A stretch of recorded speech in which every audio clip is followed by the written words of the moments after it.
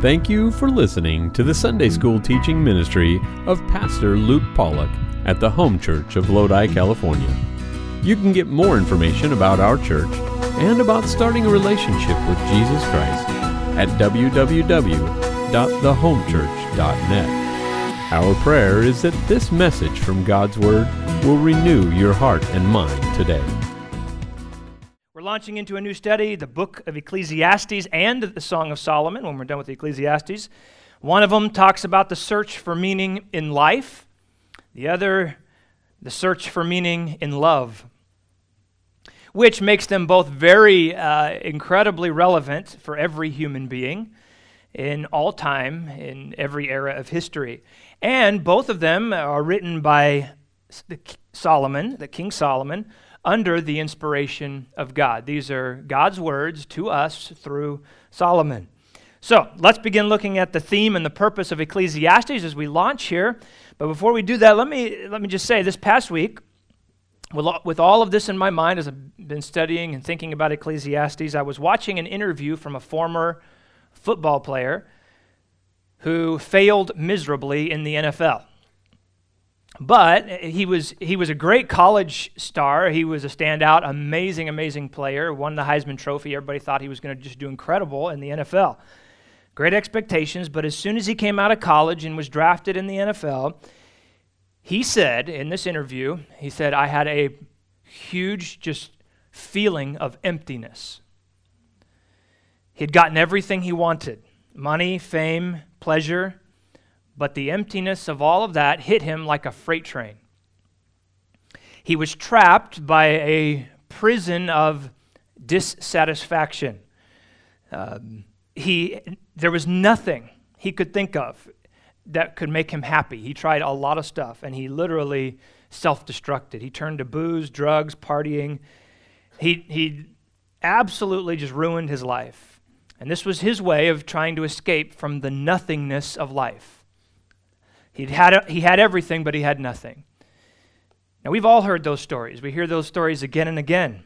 People getting to the pinnacle and experiencing nothing at the top, just emptiness. Just yesterday at our men's breakfast, Matt Gomes shared his testimony, and I was so delighted to hear that once again. But as he mentioned, in his late 20s, he had a good life by all accounts. He felt materially happy, but there was just something missing. There was just these deep sinking feelings that there was something more. And so just one day sitting outside, he talks about in his backyard, he had to deal with the big questions of life. There's more out there than just this. The stuff of life did not bring satisfaction, and it cannot. This is such a common human feeling. George Bernard Shaw, maybe one of the most renowned atheists and freethinkers and liberal philosophers, in his last writings, look what he said. Listen very closely. He said, "The science to which I pinned my faith is bankrupt. Its counsels, which should have established the millennium, led instead directly to the suicide of Europe. I believed them once. In their name, I helped to destroy the faith of millions of worshipers in the temples of 1,000 creeds. And now they look at me and witness the great tragedy of an atheist who has lost his faith." See, here's the thing. You remove God from the picture. You remove God from someone's life, and you end up with chaos. You end up with confusion. You end up with a whole lot of nothingness and a life that's going nowhere. The people around you every day, the people that you come in contact with, the people at work, the friends that you have, the family members, they are empty if they are trying to find answers where there are no answers, and that is the world. People search for answers in pleasure, in money, in relationships, in science, in education. They look for answers from people like George Bernard Shaw. Tell me something that means something. They look for answers anywhere but God, it seems like. As long as I don't have to look for God, then I'm sure I'll find something. And as long as people are only looking down for their answers, then they will end up puzzled and then just going in circles. Because the stuff that happens here in this life is confusing. It really, really is. Good people sometimes die early. And bad people sometimes live very long lives. Drug addicts have families, while godly women are barren.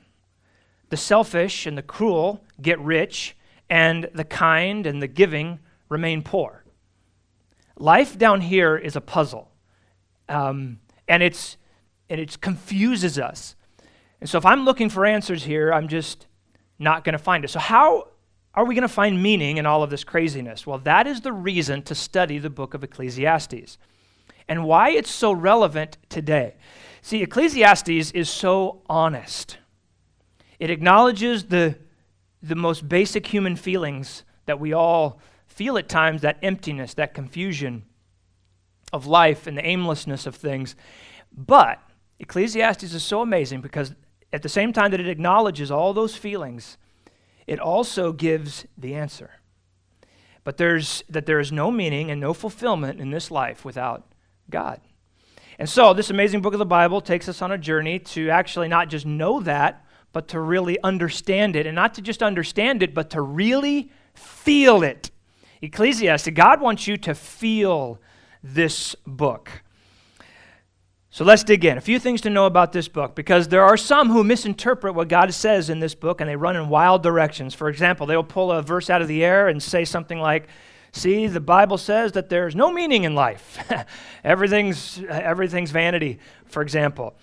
And they don't take the time and the energy to properly understand it and put it into the full perspective and look at the big picture of the book. So these are very important keys to understanding this book if we're going to get it. Number one is that the perspective of the book is physical. So it's written from a perspective of life without God. So as we read through, we're thinking this is all what a person would think if they take God out of the picture. You see the phrase under the sun over and over again. In fact, it's used over 25 times in this book. And it just means somebody who's looking at life without an eternal perspective. The book is a journey of a man who's looking for meaning in life under the sun only. He's not looking above the sun. He's not looking anywhere in the heavens. And so this is what people, as I mentioned, are doing around us all the time. They refuse to look above the sun. They're only looking for meaning under the sun. Everybody's in a race, and they're trying to find something meaningful here. Now, so when we realize that about the book of Ecclesiastes, we have to understand that the subjects of eternity, the gospel, heaven, hell, those are all sermons for another day. As we look into the book of Ecclesiastes, we're going to really try to get into what the mind of a person just looking under the sun is thinking. So the perspective is physical. The style, as my dad just mentioned a moment ago, is poetical. It's poetical. See, the book asks and answers life's biggest questions in a very artistic way. As I mentioned, God wants you to not only know these things about how there's no meaning in this life, it's only above the sun, but he wants you to feel that. And because if you feel it, if it really gets down deep in us, that there really is truly just only emptiness here, we have to look for God. If we truly feel that, then we'll love God's answer at the end of this book even more. And then, see, he's painting a picture. God's painting a picture in this book. He's taking the scenic route to get us to this amazing end, this amazing point. And you see, it's not written, this book is not written from a typical Jewish logical sequence. The Jews thought linear. It's in a line, in a straight line. Each chapter of the book, each chapter building on the last chapter. It's just kind of one step at a time, but that's not this book. It's more like, as we read through Ecclesiastes and go through it, we're going to see it's more like a bunch of circles. It kind of takes us around in circles, but all kind of ends up back at the same point. So there's all these circles that all end up back where we need to be.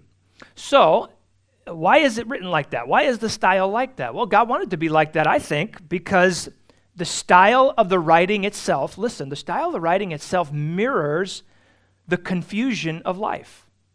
It mirrors the fact that we're in this aimless sort of vanity in this life, and things just sometimes don't make sense. It's not linear always. It doesn't feel like it's always exactly how it should be and logical. This life is illogical sometimes. I don't get it. I don't know why babies die. I don't understand why all these things happen. I don't get it. But that's why God's going to take us into these circles, but then always come back to one central point that is so key and so important for us. I had noticed this kind of artistic thinking in Christian songs. Have you ever noticed this? If a song that's about heaven is usually an upbeat song, almost always. It'll be upbeat, it'll be happy, because we're talking about heaven. And so the style mirrors the theme. A song about the cross is going to be a little more serious and have minor tones. The music and the lyrics, if you're going to have a good Christian song, the music and the lyrics need to match. And that's what happens here. The style along with the theme match. Now, once you understand that, it's easier to interpret and the things that are said in this book, because parts of this book will look like it contradicts other parts of Scripture. When we read through it, it'll just first look like, wait a second, that can't be right. The Bible cannot say that. But it does, because what it's telling us is this is an artistic look at how people think. It's taking us on a journey through the mind of a human outside of God. And he will get to the point. Now, the last thing is this, and that is that the conclusions are experiential. So what that means is, in other words, that this is not just somebody giving opinions. This is a book from someone with experience. He is speaking from experience. Solomon tried everything that is supposed to make a person feel satisfied under the sun. If you could think of something that typically people would think, this would satisfy me if I had this, Solomon tried it. And if you think about it, the only man maybe in all of history who had the perfect trifecta of means, power, and opportunity to do this level of experimentation. I mean, who in the world could have done everything Solomon did? He was the smartest man who ever lived. He had the absolute power of a king. He could do anything he wanted as king. He lived in a time of peace, so he really didn't have the burden of war on his hands. I mean, he had the time to do anything.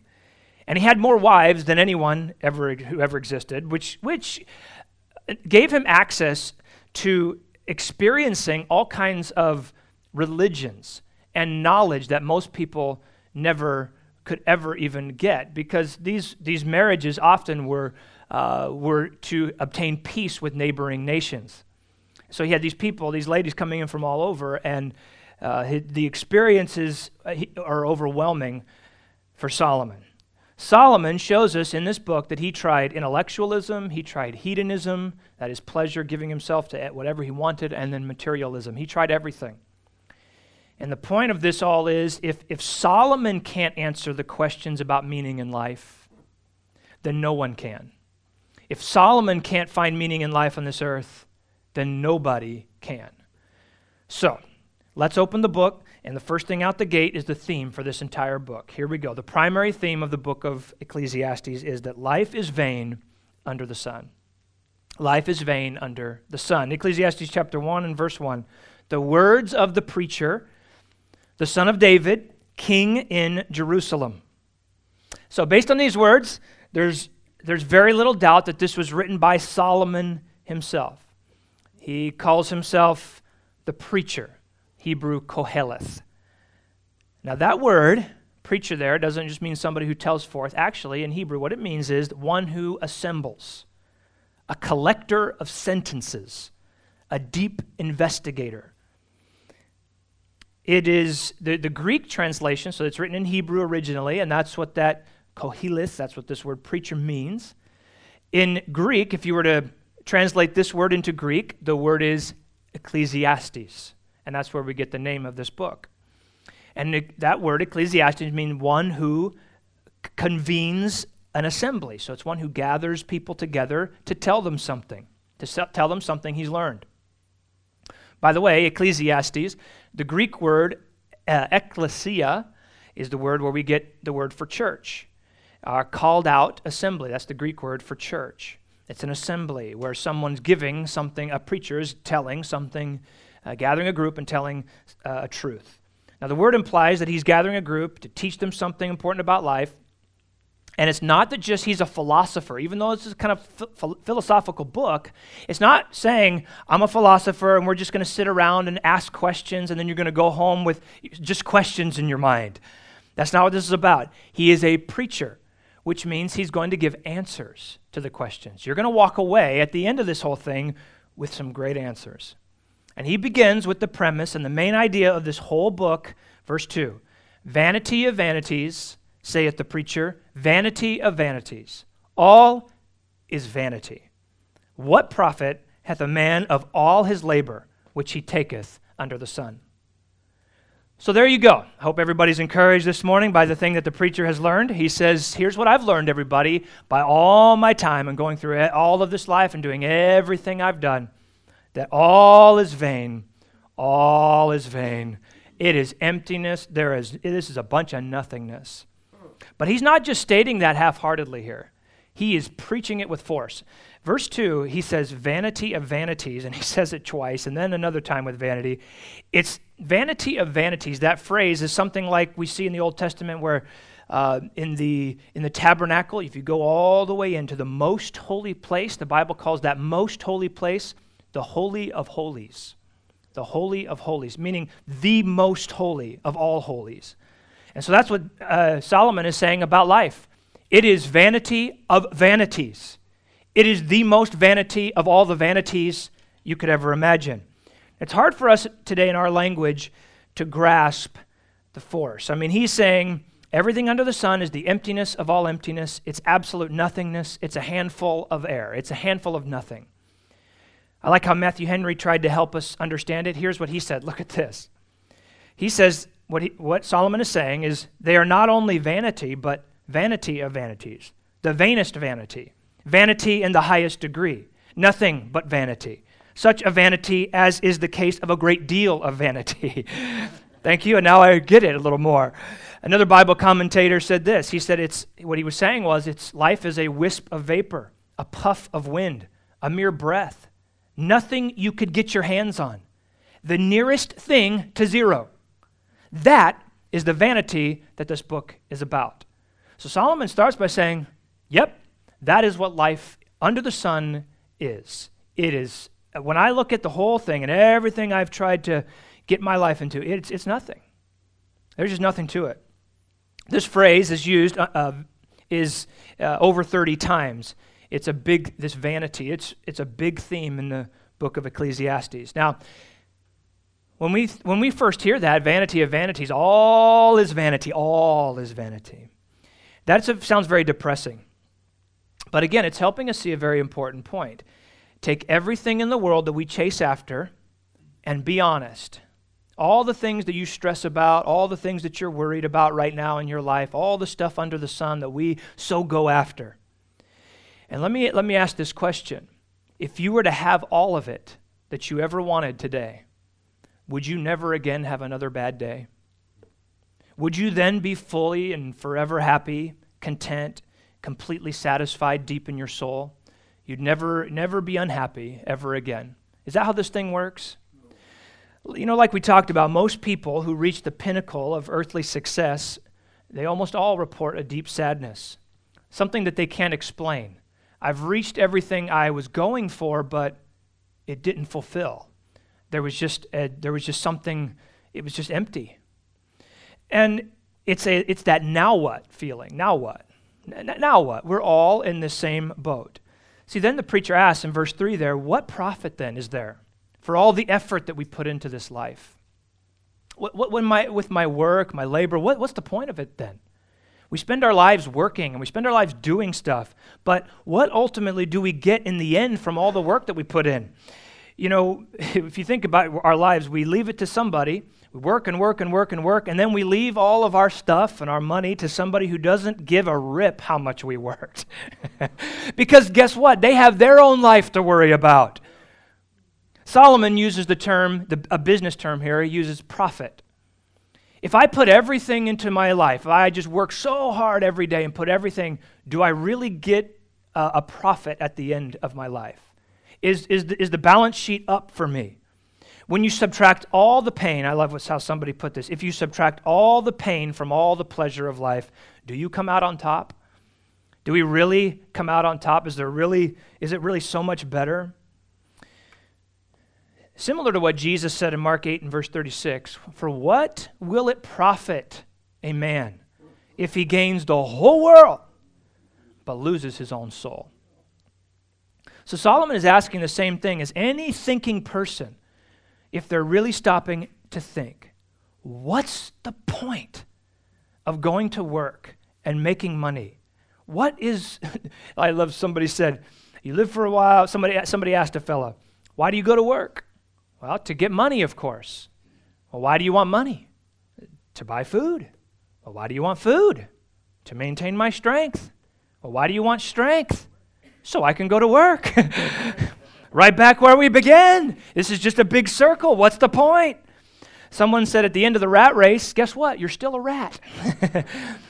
Mark Twain, of course, in his way, this is what he wrote shortly before his death. A myriad of men are born.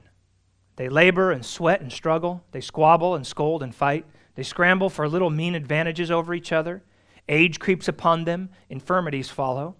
Those they love are taken from them, and the joy of life is turned to aching grief. It, the release, that is death, comes at last, the only unpoisoned gift earth ever had for them. And they vanish from a world where they were of no consequence, a world which will lament them a day and forget them forever. That's what we're talking about. One scholar said the best definition of the word vanity here in this book is the word puzzling. This whole life thing that we're living in is puzzling. It's frustrating because it doesn't seem to follow any rules or lead anywhere. See, most people don't say this part out loud. The world will not say this part out loud. Very few out there in the world are willing to face these questions head on. It's too painful. We go out soul winning and we ask people about their eternity. And we have the little Pastor Mike's track, the question. It's an interesting way that we approach that. If you were to die today, where would you spend eternity? I've asked that so many times to so many people, and a lot of people will say, I haven't ever really thought about that. I said, what? In my head, I can't fathom that. I know they have. But they push it away, push it away, push it away. I don't want to think about that. I don't want to think about the big questions in life. And many people have thought about it, and they don't know what to say. I hope my good deeds outweigh my bad deeds, is the typical answer. Because when people have to face this, then they have to admit that there's something beyond this, or they have to admit that, or they have to believe there's no God, and that's really hard to do. And if I admit that there's a God, then I have to admit that there's a God morally speaking, and I don't get to do what I want, and He's in control. Americans are expert at using their prosperity and their pleasure to drown out the big questions in the mind. But the Bible, this is why the Bible is so amazing. The Bible does not shy away from the big questions of life. Solomon faces those questions head on and then later gives solid, real answers. And this is why this is such an important book for this time in history.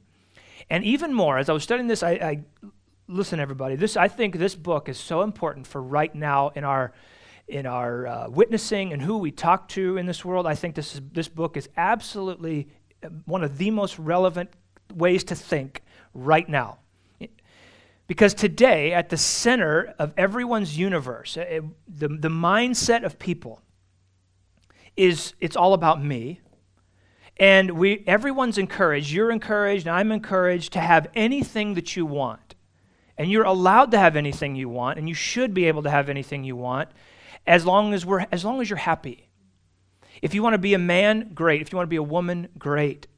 Or anything else that you might decide that you want. There are no rules. You can just do whatever you want. It's almost a crime to tell someone, and it might be a crime soon, and it is a crime in some places, to tell somebody that their life choice is wrong and to not call them by their preferred pronoun or whatever. And so if it's a crime for me to tell you that this is not true, this is where Ecclesiastes comes in so beautifully. Because instead of just hitting them over the head all the time, think about this. This book powerfully and wisely asks the question, if you were to get then everything that you wanted, if you were to go down that road and go ahead and follow that path that you're thinking about, would you then be forever satisfied deep in your soul? Do you think that'll lead to a great place for you? Why are there so many messed up rich people? And can anyone ever really bring meaning to their life and fulfillment under the sun here?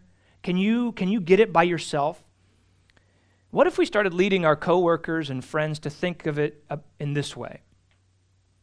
You see, this book, Ecclesiastes, is not necessarily to edify the believer, as somebody said, but it's to evangelize the unbeliever. It never uses, in fact, it's very interesting, this book never uses the name Jehovah in the book, which is the covenant name of Israel. It almost purposely leaves that name out. The only name for God that's used here is the generic name for God, and that is Elohim. Because this book is not just a book for the Jews or one group of people, it applies to all the people of all the world. It's meant to get the conversation started on the road to everybody seeing their need for Jesus, their need for the Lord, their need for something more, the emptiness of everything that's here. One Bible scholar called it's an essay in apologetics, and it really is. And now we'll see how Solomon does that. He gets everybody to see the vanity of life in real living color, in detail. First, he starts with how life's monotony is even pictured in the world of nature around us. Here we go, some examples from nature. Verse 4, 1 generation passeth away, and another generation cometh, but the earth abideth forever. So he's already said this life is vanity, and he says, let me use an example of how you see this in nature. You have a generation that it comes up, and then that generation dies, and then the earth just keeps going. Life under the sun is just a cycle of cradles and coffins. There's 4.3 births every second and 1.8 deaths every second. I don't know how that works, but that's how it works. Whole generations come and generations go, and the earth just keeps spinning. The earth doesn't stop because billions of people die.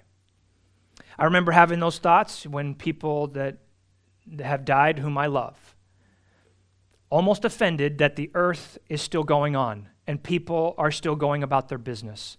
And people are still going to work.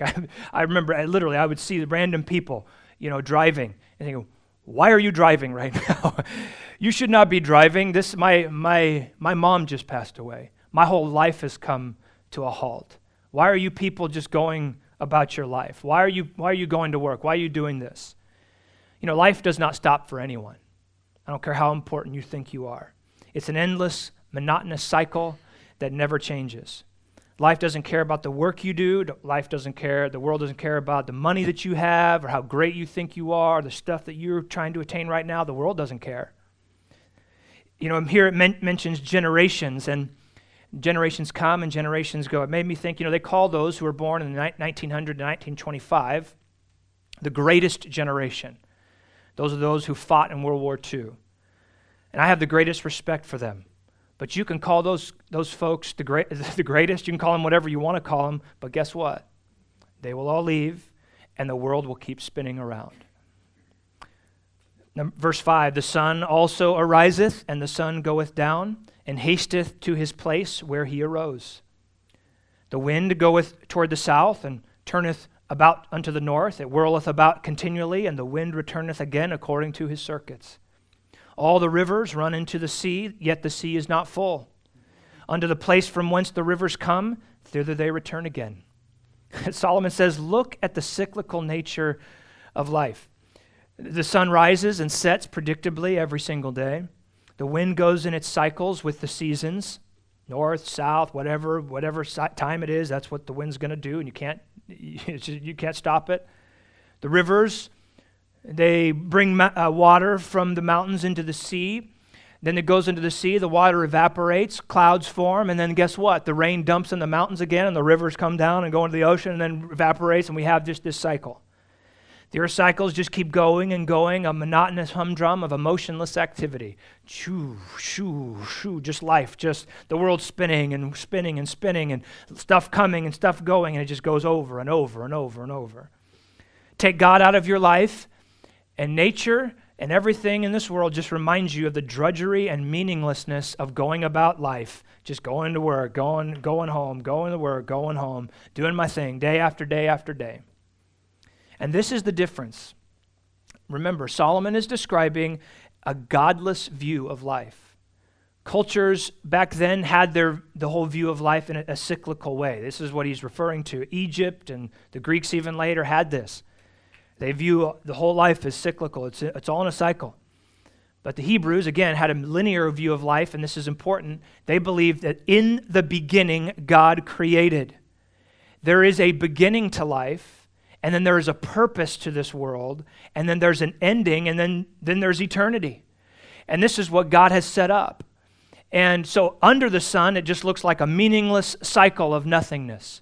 But when you get above the sun, you realize God has a plan for everything. It takes us away from all this purposeless existence. And a quick note, today's concept of evolution breeds this meaninglessness in the hearts and the minds of people. Think about it. If I'm telling somebody, your beginning, you have no purpose in your origin.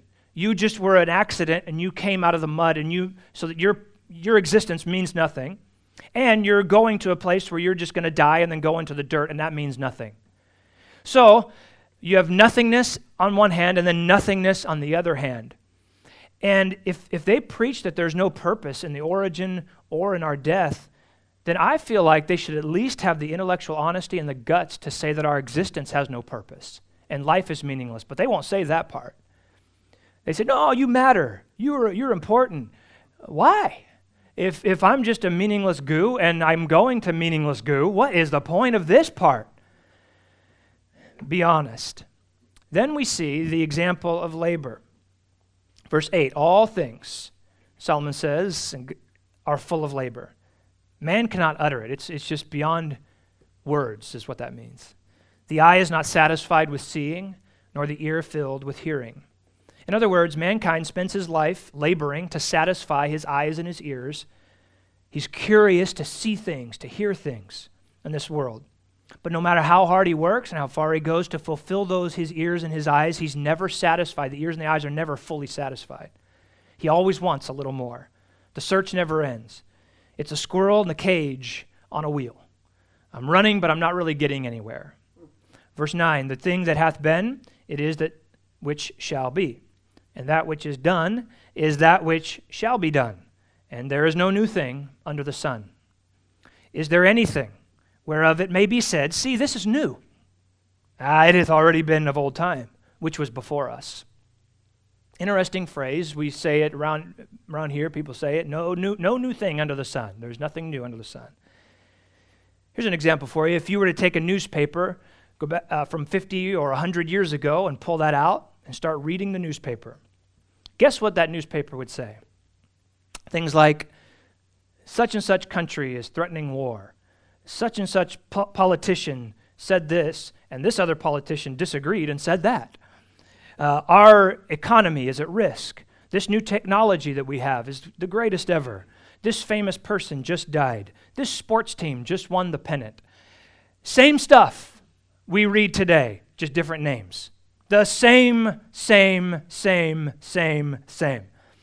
Pretty soon you'll find on the search for new that history is really just repeating itself. If it's new, it's just new to you. Life is the same stuff, different names. Yeah, there might be new technology, but is it really new? God's just using the same stuff that God has placed under the sun. The truth is there's really nothing new. But remember, we're talking about under the sun. There's nothing new under the sun, but there are many things that are new in Scripture. Scripture tells us above the sun. When you give your heart to the Lord, when you bring God into the picture, here's a few things. You get a new name, a new community, a new commandment, a new covenant, a new purity, a new nature, a new creation in Jesus Christ. And in 2 Corinthians, it says that all things become new for the believer. So to the believer, all things are new. But if you're looking under the sun, there's nothing new. And last example this morning that we're going to look at, and that is the example of history. Verse 11, there is no remembrance of former things, neither shall there be any remembrance of things that are to come with those that shall come after. He's talking about the typical cycle of discovery and forgetting. We all go through this. Things feel really nice and shiny for a moment. This thing that we get, we think this is great, but then we throw it away and forget about it. People feel this way with cell phones. As soon as you get that cell phone, ooh, this is nice, new phone. Wow, look at all these cool features. But then the next model comes out a few months later, and you look at your phone and you're like, man, this is old and clunky. This doesn't do anything good. Look how nice that one is. It's so much better. And let me get rid of this. And we have this cycle of history that, we just throw stuff away. It looks good for a moment, but then we forget about it, and who cares? The trash dump is full of stuff. But it's not just stuff, it's people too. Remember, we talked about earlier the generations that are coming and going. Consider this for a minute. Ask yourself this question. Do you know the names of your grandparents? Sure, you probably do. You know the names of your grandparents. Well, what about this? Do you know the names of your grandparents' grandparents? Probably not. Maybe a few of you do. Well, guess what? Your great-great-grandkids will probably not know your name. They will not know your name. All of our life is very short. It's very brief. Aren't you glad to be here this morning? Aren't you so encouraged? Thanks, Pastor Luke. Boy, feeling great.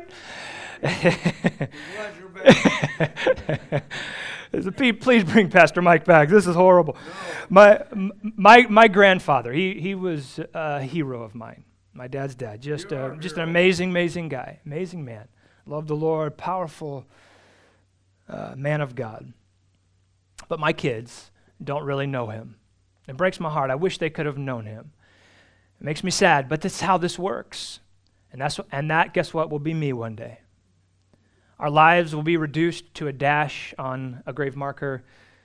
And this is just how the world works under the sun. And when it's your time, they will have a service for you. Everybody will gather around, say a few nice things. Maybe it'll last about an hour. And then they'll go and have a nice little dinner for you. Not really for you, because for themselves.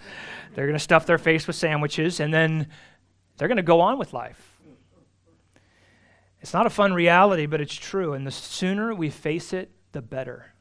And that's what we're trying to help everybody around us face. The sooner we face this, the better. We need to get desperate enough to stop looking under the sun for meaning. We need to look above the sun.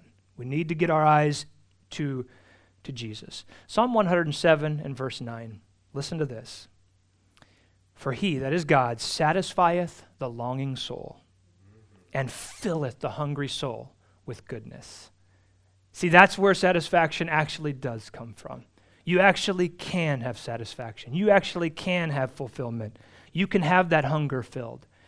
But it's by Jesus, and it's by him alone. Amen. Only the Lord can satisfy. Let's all bow our heads. We hope you enjoyed listening to the preaching and teaching from God's Word today. You can get more information about our church and about starting a relationship with Jesus Christ at www.thehomechurch.net. From all of us here at the Home Church in Lodi, California, thank you for joining us.